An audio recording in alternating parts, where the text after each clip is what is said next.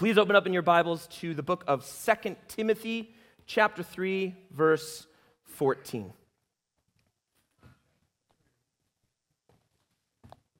This is a well-known text during this morning. Are you a Christian? And why can you say that you're a Christian? Lots of people answer by saying yes. In fact, if you do a quick Google search, which I did this morning, you'll find that 2/3 of the country actually call themselves Christian, which you and I both know is absolutely absurd. There is no way 2/3 of our nation are actually Christians. Well, that raises the question, what is a genuine Christian? Well, a Christian, most strictly speaking, is a disciple of Christ. A disciple of Christ. And to be a disciple of Christ in our age is to abide in his teachings. That means we listen to what he says and we abide in it. And, of course, where may the seeking soul find Christ's teachings? Well, in Scripture. 500 years ago, in the days of the Reformation, which we often celebrate on October 31st, which happens to be next Sunday, the Christian church was recapturing the primacy of Scripture.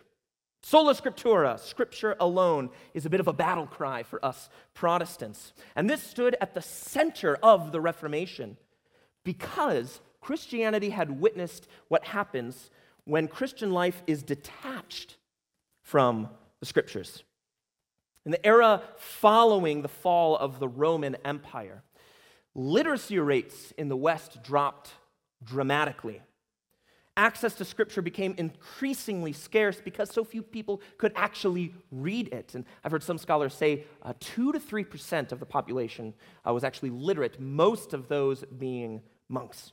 And because of this, many man-made myths and doctrines slithered their way into the church, and the church became increasingly superstitious. The centrality of Christ was eclipsed in the church by a supposed need for Mary and the saints. The common means of grace were obscured, replaced by high rituals and magic relics. But by the hand of providence and the kindness of the Lord, Christians began to realize that Scripture alone must be the basis for our doctrine and practice. Because human speculation has no firm anchor. Man can invent all manners of stories and myths and whip up feelings of hope and guilt, but what of these myths correspond with reality? And how do we know? God's word provides mankind what these man-made doctrines and traditions cannot. The Reformers grasped this. Scripture stands alone in its ability to bind our conscience and convict us of God's laws. No human has any such authority. No pope, no prophet in and of himself.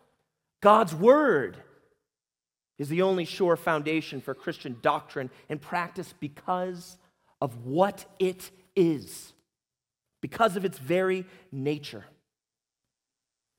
As treasure doctrines were rediscovered, faithful men stood their ground upon what Scripture said, convicted completely to the core of their being of what it said and its truthfulness. Because of this, education and translation efforts abounded to bring Scripture, which had for so long been out of reach, into the hands of Christians. This small spark of conviction concerning Scripture forcefully exploded into a robust understanding of doctrine and a fierce opposition to false teaching. Brothers and sisters, we desperately need such a spark in our day. Desperately. This morning, my aim is to draw your sight to the excellencies of God's Word, to aid you in lifting up your gaze that you may behold the radiant perfection of God's law, that we may daily be brought to the foot of the cross by the Word, that we may see our Lord with greater clarity, May your heart burn in the light of the Word of God. May you plunge headlong into its fire, drawing both conviction and comfort from it. May the Holy Spirit cause our dulled hearts to be raised and our souls to ever drink from Scripture, to read, memorize, and meditate on it. Well, let's read our text from this morning. We're bridging the chapter divide here, and then we'll pray. Starting in verse 14. But as for you, continue in what you have learned and have firmly believed, knowing from whom you learned it, and how from childhood you have been acquainted with the sacred writings, which are able to make you wise for salvation through faith in Christ Jesus. All Scripture is breathed out by God and profitable for teaching, for reproof, for correction, and for training in righteousness, that the man of God may be complete, equipped for every good work. I charge you in the presence of God and of Christ Jesus, who is to judge the living and the dead, and by his appearing in his kingdom, preach the word. Be ready in season and out of season. Reprove, rebuke, and exhort with complete patience and teaching. For the time is coming when people will not endure sound teaching, but having itching ears, they will accumulate for themselves teachers to suit their own passions, and will turn away from listening to the truth and wander off into myths. Let's pray. Father, you have been so kind to us in granting us your word. Lord, you have spoken, and our ears are so dulled, Father. Our hearts are so hardened to the fact that you have revealed yourself. This morning, Lord, awaken our hearts' love and delight for you. Teach us to love you through reading your word. May we behold your glory in the pages of this book. Would you sanctify us by your Spirit? Pray these things in Jesus' name. Amen. Timothy was the Apostle Paul's disciple, his protege, his beloved child in the faith, as he refers to him. And at the writing of this letter, 2 Timothy, Paul is in prison, likely awaiting probable execution. 2 Timothy is likely the last letter ever written by Paul. It is his final written charge to young Timothy, whom he loved and cared for and discipled. In chapter 3, verse 1, Paul issues Timothy this warning, verses 1 through 5 of this chapter. But understand this, that in the last days there will come times of difficulty. For people will be lovers of self, lovers of money, proud, arrogant, abusive, disobedient to their parents, ungrateful, unholy, heartless, unappeasable, slanderous, without self-control, brutal, not loving good, treacherous, reckless, swollen with conceit, lovers of pleasure rather than lovers of God, having the appearance of godliness but denying its power. Avoid such people. Timothy needs to be prepared for people who have the appearance of godliness, who look godly, but are in fact riddled with wickedness. Paul then contrasts these characters with the character of Timothy himself. In verse 10, he says this: "You, however, have followed my teaching, my conduct, my aim in life, my faith, my patience, my love, my steadfastness, my persecutions and sufferings that happened to me." Verse 12, "Indeed, all who desire to live a godly life in Christ Jesus will be persecuted, while evil people and impostors go on from bad to worse, deceiving and being deceived." Here we find a divide: the vileness of evil men who appear to be godly and those who live a godly life in Christ Jesus. It is in this context of this divide that Paul continues on into our first few verses this morning. Chapter 3, verses 14 through 15. "But as for you, continue in what you have learned and have firmly believed, knowing from whom you learned it, and how from childhood you have been acquainted with the sacred writings, which are able to make you wise for salvation through faith in Christ Jesus." Paul's contrast is helpful here. Wicked men appear righteous, but are not. You, however, he says to Timothy, must not be like that. You must persist in what you have learned. Don't neglect these things, Don't let them atrophy. Don't let them fade away in your soul. Continue in them, persist in them, because you know who taught you these things, the apostles and the prophets. Verse 15 says, how from childhood you have been acquainted with the sacred writings. Timothy was taught by Paul and the other apostles when he was an adult, but he grew up being acquainted or familiar with the sacred writings, chiefly under, likely, the instruction of his faithful mother and grandmother who taught them to him. Contextually, Paul draws our attention to this fact. A chief difference between Timothy and the wicked men is that godly men persist in the teachings of the apostles and the prophets. And Timothy had known these teachings since childhood. To grow from infancy into a mature knowledge of the Scriptures, to be acquainted with them from a young age. Oh, the grace of God on display, the kindness of the Almighty. What a blessing that is. And that should convict us. Parents, you have been given a great and terrible responsibility. To give your children the sweet words of God's instruction, to raise them to be acquainted with the sacred writings, to model meditating on God's law day and night. It is better for a child to know Scripture than to sleep in a bed. It is better for a child's heart to be a library of God's teachings than to ever be able to quote a single line from a single movie. Parents, do not neglect this. Teach the Word to your children daily.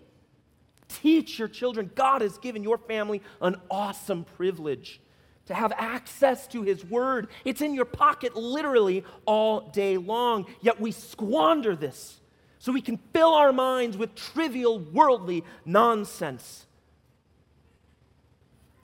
Stop it, Christian. Stop wasting your days and your evenings. Stop tuning your heart to delight in the world. Tune it to God. Spend your nights on your knees with your children.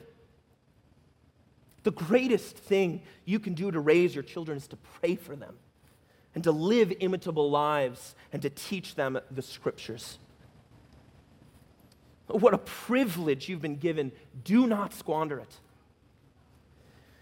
The apostle then continues to further describe the character and efficacy of these sacred writings.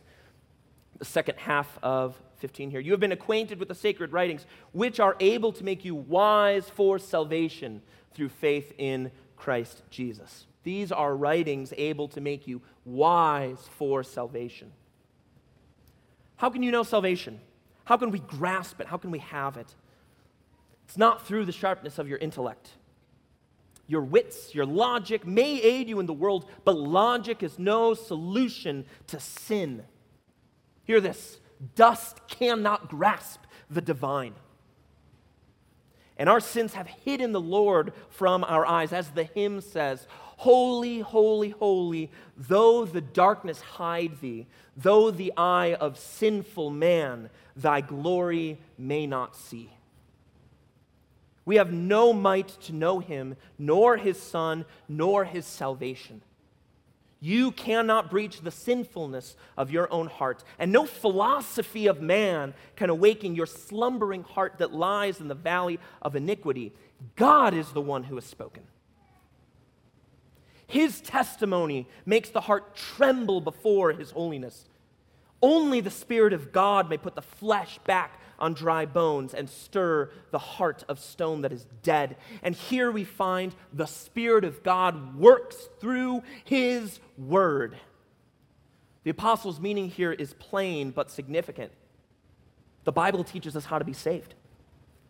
The Bible teaches us how to be saved. It has a unique power, not only to teach us about salvation, but to convict our dead hearts and to awaken a love for the Creator and a true repentance and a desire for godliness. But notice this as well, the sacred writings that make you wise for salvation through faith in Christ Jesus. Scripture does tell us of salvation, but salvation gained only by faith in Jesus. Now, if Paul is speaking chiefly here about the Old Testament, that's what he had in mind here, how is this the case? How does the Old Testament tell us about salvation through faith in Christ Jesus? Well, Jesus says in John chapter 5, you search the Scriptures because you think that in them you have eternal life, but it is they that bear witness about me. That's what Jesus said. Jesus is the essence, the substance of both the Old and New Testaments. The mysteries once shrouded in prophecies and types and shadows have now been fully disclosed. To cling to the words of Scripture, Christians, is to be driven to Christ, to rejoice in His work, to discover Him on every single page. He is the center of all creation. All things were made through Him and for Him, and He redeemed us that He and the Father would be exalted. The testimony of Scripture is about Jesus Christ, our Savior. He's the creator, the second Adam, the perfect covenant keeper, the new and better Israel, the prophet, the priest, the king, the Savior. And if you find a religion that lacks a pure devotion to Jesus, if you find a religion that claims to be Christian and knows nothing about its Christ, if you find a religion that neglects to tell of Him and has no delight in His excellencies, you will find a religion devoid of all understanding of the Scriptures. Be prodded to a reverent love for the Savior through His Word. Be driven to trust in Him alone for your salvation. See how Scripture unfolds the redemptive plan of the Lord. There is no other name under heaven by which men may be saved. Give up your attempts to earn your righteousness and receive the righteousness that doesn't come from the law, but by faith in Jesus. As the wicked grow yet more vile, let the substance of your life, Christian, be filled with the knowledge of the sacred writings. Let's continue to verse 16 and 17. This is a well-known, if you haven't memorized this verse, you should memorize this verse. It's a well-known verse. All Scripture is breathed out by God and profitable for teaching, for reproof, for correction, for training in righteousness, that the man of God may be complete, equipped for every good work. Paul just said the sacred writings are able to make you wise for salvation. Here, Paul inserts his commentary on the nature of sacred Scripture. What is it? Why does it have the power to make you wise unto salvation? This is Paul's answer. First, note this: all Scripture is breathed out by God. All Scripture is God-breathed, not some of Scripture, not only the parts pertaining to faith and practice, not only those that are acceptable and palatable for today's world. All Scripture, every crumb of this book is God-breathed. Scripture is not a buffet table, guys. Christian, you take what it says, how it says it, and you accept it, or you're no Christian at all. A Christian cannot despise the teachings of Christ. And thus there is value in all the odd and obscure corners of the Bible we like to just kind of forget about. From the laws of Leviticus to the genealogies of 1 Chronicles, from the cries of Jeremiah in Lamentations to the lewd and offensive language describing the whoredom of Israel in the book of Ezekiel, from the overtly sexual language of Song of Solomon to head coverings in 1 Corinthians 11. From faith without deeds in James 2 to Christ proclaiming to spirits in prison in 1 Peter 3. From vessels of wrath prepared for destruction in Romans 9 to beasts and dragons in Revelation. All Scripture is breathed out by God. All of it. Get off Instagram and read it. Memorize it. You have a hard time concentrating when you read the Bible. I know that because we all do. So do I. Because we've trained our minds to delight in such worldly, mundane things. We've taught them to love something not worth loving. Our souls are darkened by the world now, by the hardness of sin, so that we can't glimpse the surpassing excellencies of God's Word. So let your mind be retrained to delight in things worth delighting in by the Spirit through His Word. All Scripture is breathed out by God. Some translations will say inspired. This is the jewel at the center of this glorious verse. God breathed, theopneustos. Theos is Greek for God. Pneustos is breathed out, literally pushed out by breath.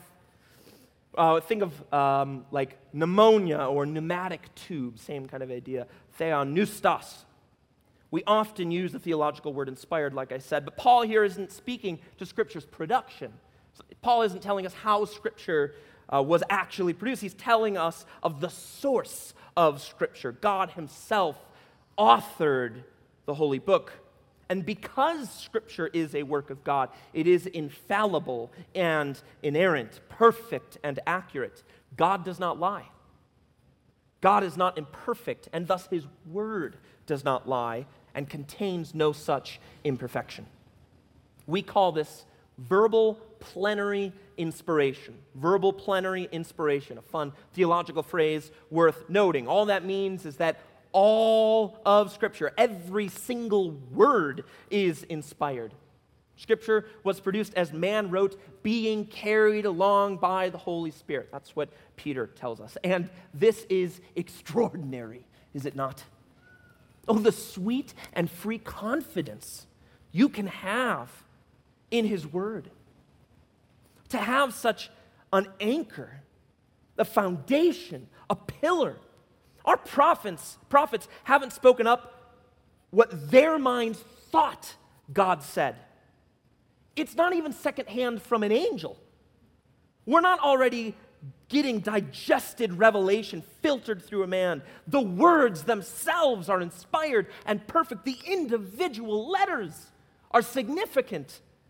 Their depths inexhaustible, but their simplicity known to infants. God's nature center stage in the whole, threads of his sovereign plan woven throughout every page, radiant perfection emanating from its claims, the hidden and then later revealed person of Jesus, the gem of the whole. It is our lens, our worldview shaping work. Through it, we're given a privileged peek of divine mysteries far above our station. And oh, how human knowledge pales, how it bows before the perfect wisdom of the Almighty Creator. And that such excellent truths from the Creator are not for the elite, not for the brightest and best of us, but they've been given to you.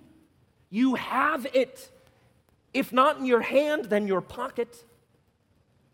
It's been given to your family. See the kindness of God in this. His grace and his love. God has no need to reveal himself. He's not obligated to tell us anything about him. And apart from his self-revelation, you'd know nothing about him. And we so frequently despise it because we forsake it and we cast it aside. It collects dust on our shelves because our TV show is more important. See how thy heart is quickly drawn astray, Christian. Your life is not for comfort or enjoyment or entertainment. It's for worship and holiness. And you need to know that. Blessed is the man whose delight is in the law of the Lord. On his law he meditates day and night. Psalm 1. The instruction of the Lord is more to be desired than gold itself. Psalm 19. The godly man is defined by Scripture. Are you a Christian? Then live and die in the Word of God. Having laid bare the nature of Scripture, the apostle then turns to consider its function in this verse. It says, all Scripture is breathed out by God and profitable for teaching, reproof, or rebuke, for improvement/correction, and for training in righteousness. God's word wasn't produced to float in a vacuum of your intellectual curiosity. Because Scripture is from God, it's true. Because it's true, it's profitable, useful, helpful to you. Psalm 19 says that it gives wisdom to the simple. It enlightens the eyes. It revives the heart. God has breathed out his word to work in your heart, O Christian. It is a tool of the Holy Spirit, a scalpel that craftily operates on your heart. The word is given to teach you, to rebuke you, to correct you, and to train you for good deeds. First, for teaching. The Bible gives us knowledge. It provides understanding of God and his salvation. Knowledge is the foundational element of faith. In order to have faith, you must have faith in something. In order to have faith in something, you must know about the something you're having faith in. In other words, to trust something, you have to know about it. Scripture provides that information, yet it is boundlessly beneficial for our Christian life. And the disciple of Christ is saturated with such things, recognizing that the end for which we were saved was to behold God's glory for eternity. Well, listen, learn to see God's glory now. Look to his word. The Bible is also useful for reproof or rebuke, some translations say. This deals with the moral issues of our heart. How is your sin confronted? How are you convicted of wrongdoing? Well, God has given his word for this very purpose. Listen, the Bible grates against our flesh on purpose. It's the sledgehammer that God strikes our flesh with. When we immerse ourselves in Scripture, our sins are laid bare, out in the open, visible, identified. The man who daily swims in the Word shall not be shocked by his heart's capacity for wickedness. He will know himself clearly, aware of his frailties and his utter dependence upon the Spirit of God for holiness. The Spirit inspired Scripture also to correct error, for correction, to set right misunderstanding and errant belief. Listen, far more likely am I to trust a church whose secondary doctrines I disagree with, but who loves the Bible and highly regards it, than a church that I may happen to have agreement with, but who has no genuine regard for Scripture. For if someone loves and submits to the Word, then the Word will correct their life and thinking, either mine or theirs. Their doctrine will be constantly revised again and again, being refined in the fires of God's holy word. Be aware, you guys are surrounded by error every single day, and it comes at you constantly. We live in Utah. Error reigns here. If not Mormonism, then atheism, or New Age paganism, or worldly political opinion. Well, God granted his word as our tool to correct these things. Scripture is useful for correction, so make your appeal to the world with the word. Correct and bring all scriptural authority to bear. Let it also protect your family and shield them from error. Lastly, the apostle speaks of Scripture training us in righteousness. How often have we been confronted with sin in our lives and unsure of how to conquer it? This is the experience for literally every Christian. How frequently we feel our flesh rise up within us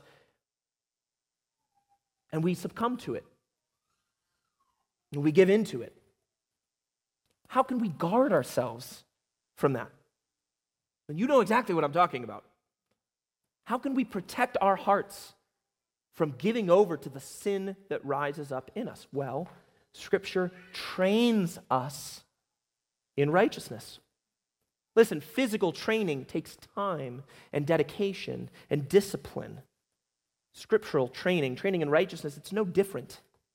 It's no different. It takes time, dedication, and discipline. If you do not let Scripture train you, then you will not stand a chance against the vileness of your flesh. If you don't let the Word of God train you for righteousness, you don't stand a chance. Your heart is far more wicked than you realize. Wash yourself in Scripture. Be in it constantly. Know it. Memorize giant sections and go to work and review it in your mind. When temptation comes, then recite it. Flee from sin to God's Word. You know, Jesus gave us a model for how to fight temptation. When Satan tempted him, how did he respond? He used Scripture. You should too, Christian. When temptation comes, you respond with the word of the living God. Scripture can help you because God inspired it. It's not just a human production, it's the very word of the Lord. Scripture's usefulness is a result of its inspiration. Verse 17, that the man of God may be complete, equipped for every good work. The that there is a fun little word that indicates purpose. In this case, we have to ask the question, for what purpose has God inspired Scripture? Well, to make the man of God complete. And to be complete is to be equipped for every good work. Well, Paul has used the expression the man of God here chiefly to refer to Timothy. He uses that elsewhere. He's specifically talking to Timothy. Man of God, that Timothy, you may be complete, equipped for every good work. We need not restrict the scope of the application here. If Scripture makes Timothy equipped for every good work, or even broadly, we'll just say pastors, ministers, and churches, then how much more does it apply to the rest of us? Listen, everything that God expects of you is found in the pages of Holy Scripture. Everything. Everything God expects of our church. Here it is. Everything you need to be mature and complete, God's already given to you. Do not trust the false prophets of the day, claiming to speak of things God expects of you that are not found in Scripture. Beware of them. They are wolves. Rebuke them and cut them down with the word of God. Stand not for a moment for the tempering of the power of sacred Scripture. You don't need a small voice in your heart directing your moral choices. God already told you what to do. He already spoke to you. You don't need a word of prophecy or a word of knowledge to bind your conscience to some foreign work. God has once for all given you all that He expects of His people. Other books, other instructions, perhaps they're good and helpful. Other books are good, read other books. But God gives you everything you need in His Word. If you're going to read one book and only one, let it be this one. For what else could the apostle mean by saying that Scripture gives you all you need to be equipped for every good work? What else does that mean if not every good work that you could possibly have to do before God is given to you? Instruction is given to you in Scripture. Listen, the prophets of this age are going to shriek at you, demanding that you submit to their morality. We know this. Our world is nuts, and they demand that your conscience be bound to their moral code. Absolutely not. Not now and not ever will that be the case. You do not move off of God's word. You do not compromise. You do not crack. Whatever does not proceed from faith is sin, and the faithless cannot tell you what God requires of you because they don't even know Him. The fool turns from God's word looking for instruction elsewhere. Do we get it from culture or from popular opinion or from the news? Folly. Do not be counted amongst them, Christian. Do not walk in the counsel of the wicked. The ways of man are chaff they'll blow away in the next generation. Have we not seen that today's virtues are tomorrow's vices, and today's vices are tomorrow's virtues? But the word of the Lord stands forever. Heaven and earth shall pass away, but His word never shall.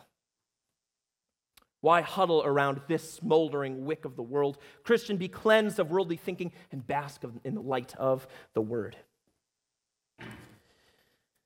This next chapter, chapter 4, in my life, I have never had anyone bridge chapter 4 with the end of chapter 3. And originally, I was gonna stop at verse 17 until I read chapter 4, and I was like, oh my goodness.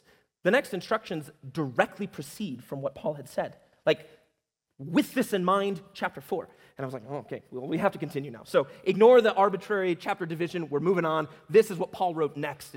It's intended to flow right out of the end of chapter 3 here.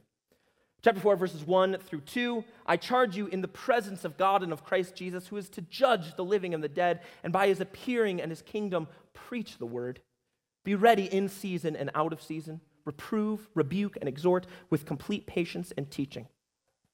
Paul gives a charge, an urging, a warning. He says, in the presence of God and of Christ, who is to judge the living and the dead. So the terrifying shadow of His looming judgment and consummated kingdom, Paul charges the young minister, preach the word.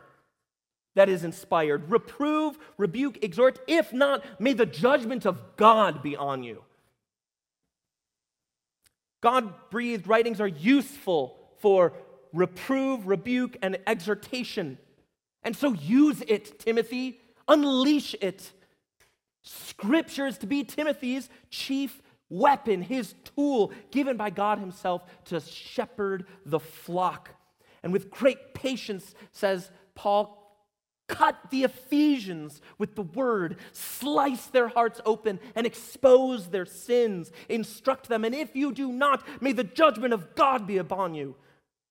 The threat of the throne of heaven looms over the minister's task.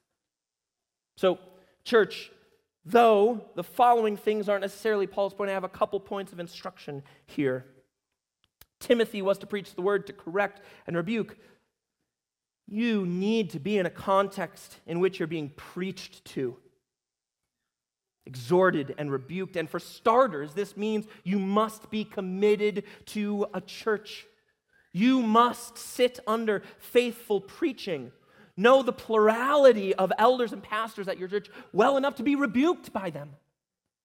What this means is that watching sermons online does not count. It's not bad. Watch sermons all you want. That is not sitting under preaching and being rebuked and exhorted by pastors.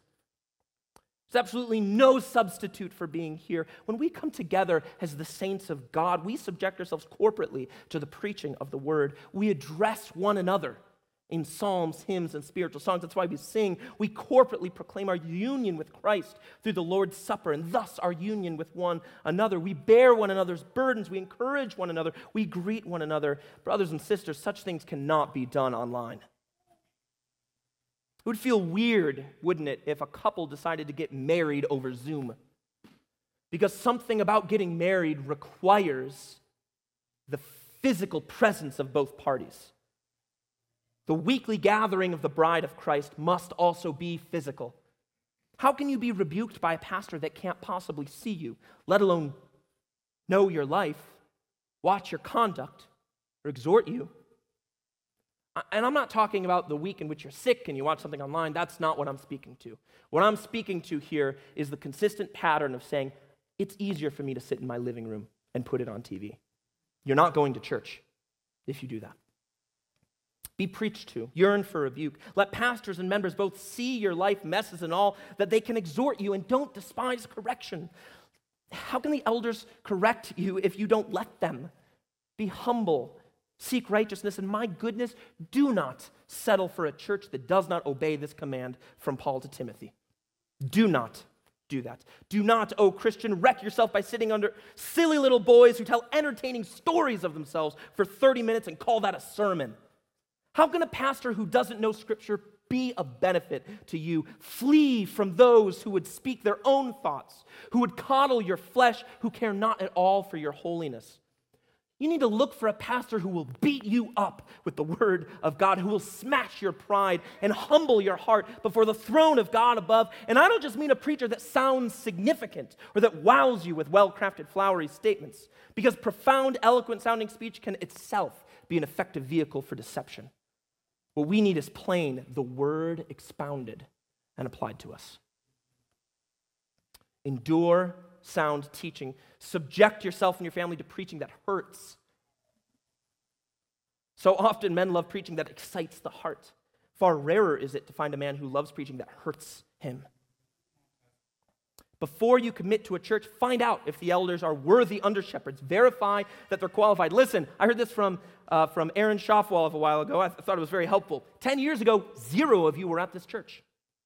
Not a one of you, because the church didn't exist. Who knows where the Lord may lead you in 10 years from now?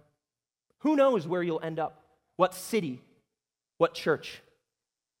When you inevitably must move and look for a new church, listen to me, better to have the word preached and the worst music you've ever heard in your entire life than professional guitar riffs and a people devoid of God's word. Better to have a dilapidated, ugly old building and a faithful, cranky old preacher in a tie who will give you flesh-crushing but life-giving words. If you can't find a faithful church with honest preaching, don't move. And I'm serious about that. Don't you do it. Your church is more important than any job you could possibly have. The spiritual life of your family is more significant than having enough money for Netflix or Disney Plus or an iPhone. Students, if you get a full ride to your dream college but can't find a good church, don't go to that college. Only a fool would sit under the counsel of the wicked and never hear the word of the Lord. And if you're unconvinced by this, you might not understand the significance of the saints' gathering. Church is not where you go for daycare and coffee. Gathering of the saints is not just for catching up with friends. Here is where heaven is opened, and we as a bride commune with the bridegroom. The Lord's day, said the Puritans, is the market day of the soul. We hear his instruction. We feast on his words. We are rejuvenated by his body and his blood, and we're reminded the power of God to save lost sinners and sanctify them. At the center of all this is the word of God, the preaching of his word. We hear what God says. It's expounded for us. We marvel in awe at his words. They wash us and cleanse us and correct us. Guys, when we gather here, we don't come for our entertainment. We don't gather for the world's benefit. We come to worship the Lord of hosts, to be cleansed, to be convicted, to be comforted by his word. And may the Lord convict you of this truth. For those of you, men, who are aspiring someday perhaps to take on the same responsibilities as Timothy, to shepherd and instruct God's people, for mature men heading in that direction, take Paul's words in this verse to heart. And listen, I'm not talking about a small elite group of like 3 of you. I should be talking about virtually all of you, men. All of you should be growing in maturity and righteousness, striving for maximal holiness and maturity. May many of you be qualified to be called as elders in the future, should your church need it. Learn to be prepared now. Get ready for when you are in season. Learn the word and know it. Disciple people now.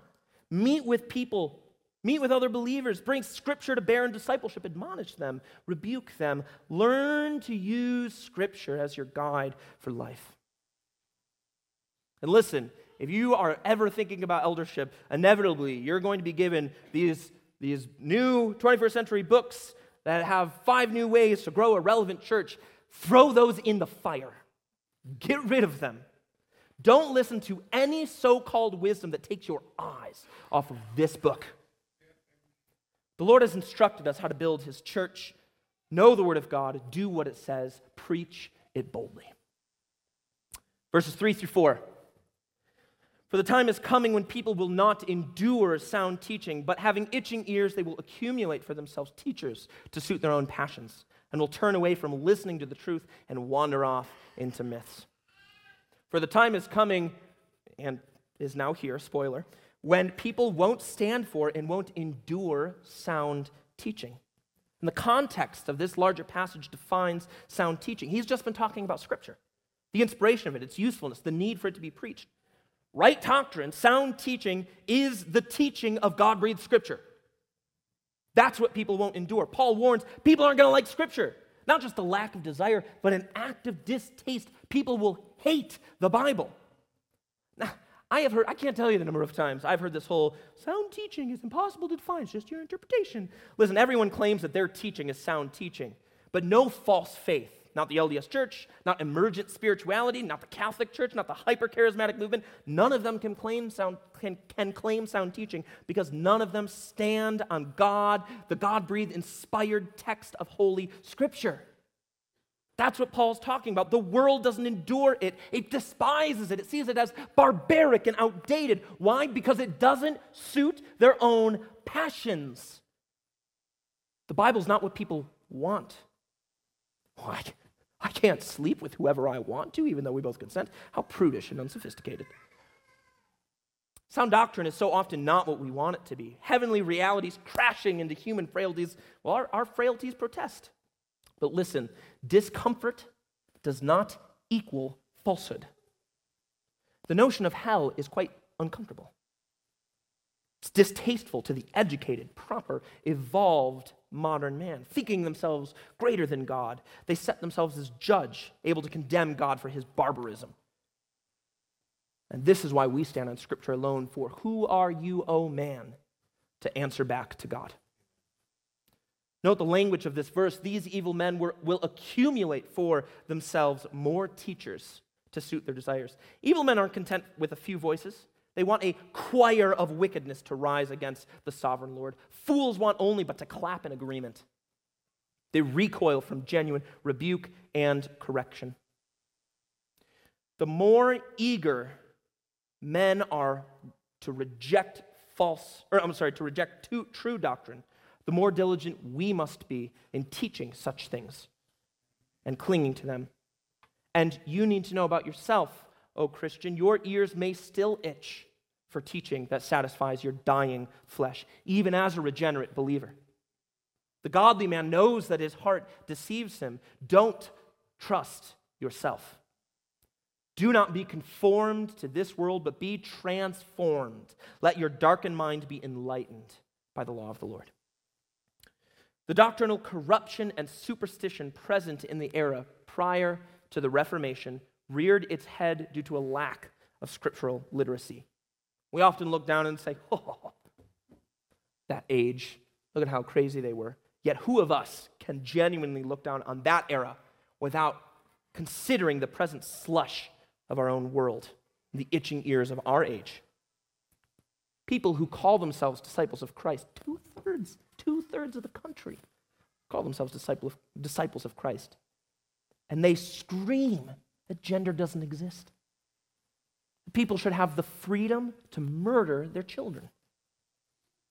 These people delight in the idols of our day. Itching ears desire new and insightful teachers spouting either new philosophies or old heresies. The internet is a sewer of myths, speculations, and utter abhorrence. Amen. What we need is a new reformation, a pruning of falsehoods, and every single thing that would stand against the word of the Lord. And how does that start? Well, it starts with our hearts learning to be tuned not to all the world offers, but to the Lord. Cut off the world's influence over you, church. The world influences you as much as you let it. Throw your phone in the garbage. Destroy your computer. Get rid of the TV. Burn those things to the ground if they are how the world gets to you. Drink in the word of the Lord. Love it. Delight in it. And don't just love the parts that encourage you and make you happy. Delight in those that prick your flesh and throw water on your heart's pride. Delight and sing in the commandments. Weep at the revelation of coming judgment. Diligently read it, meditate it, find your heart's delight in it, hide in it, defend it, prefer it above all things most precious to you. Speak about it constantly. Conform your life and action to it, that you may be complete and equipped for every good deed. Amen? Amen. Let's pray. Oh Lord, we are so hardened in our hearts so frequently. Lord, our flesh is drawn to things that makes our flesh happy. Lord, often, our hearts aren't drawn just to straight up sin, but to things that fill our mind with utter meaninglessness. But these things are but vanity, Lord. You have said these things are meaningless. Everything in this world under the sun is meaningless, vanity. But your word, O Lord, is a lamp unto our feet and a light unto our path. O God, guide our steps. Teach us, O Father. Instruct us. Train us in righteousness. We acknowledge our frailty and we acknowledge our complete dependence, O Lord, on your word and your Spirit. Cause your Spirit to sanctify us, to fix our hardened hearts. Lord, may we learn to love you and love your word more than anything anything in this world. Lord, let us be honest with the fact that we're not there yet.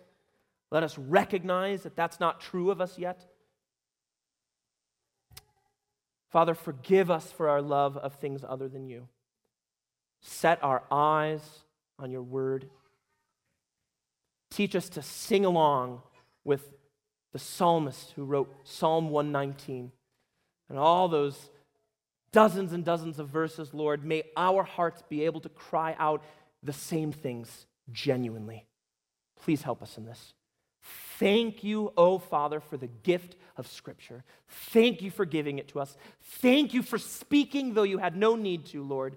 Because of this, you are worthy of praise. We worship you on account of you giving us your word.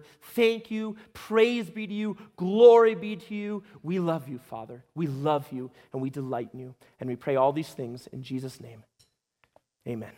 Amen. Let's stand and close this morning by singing.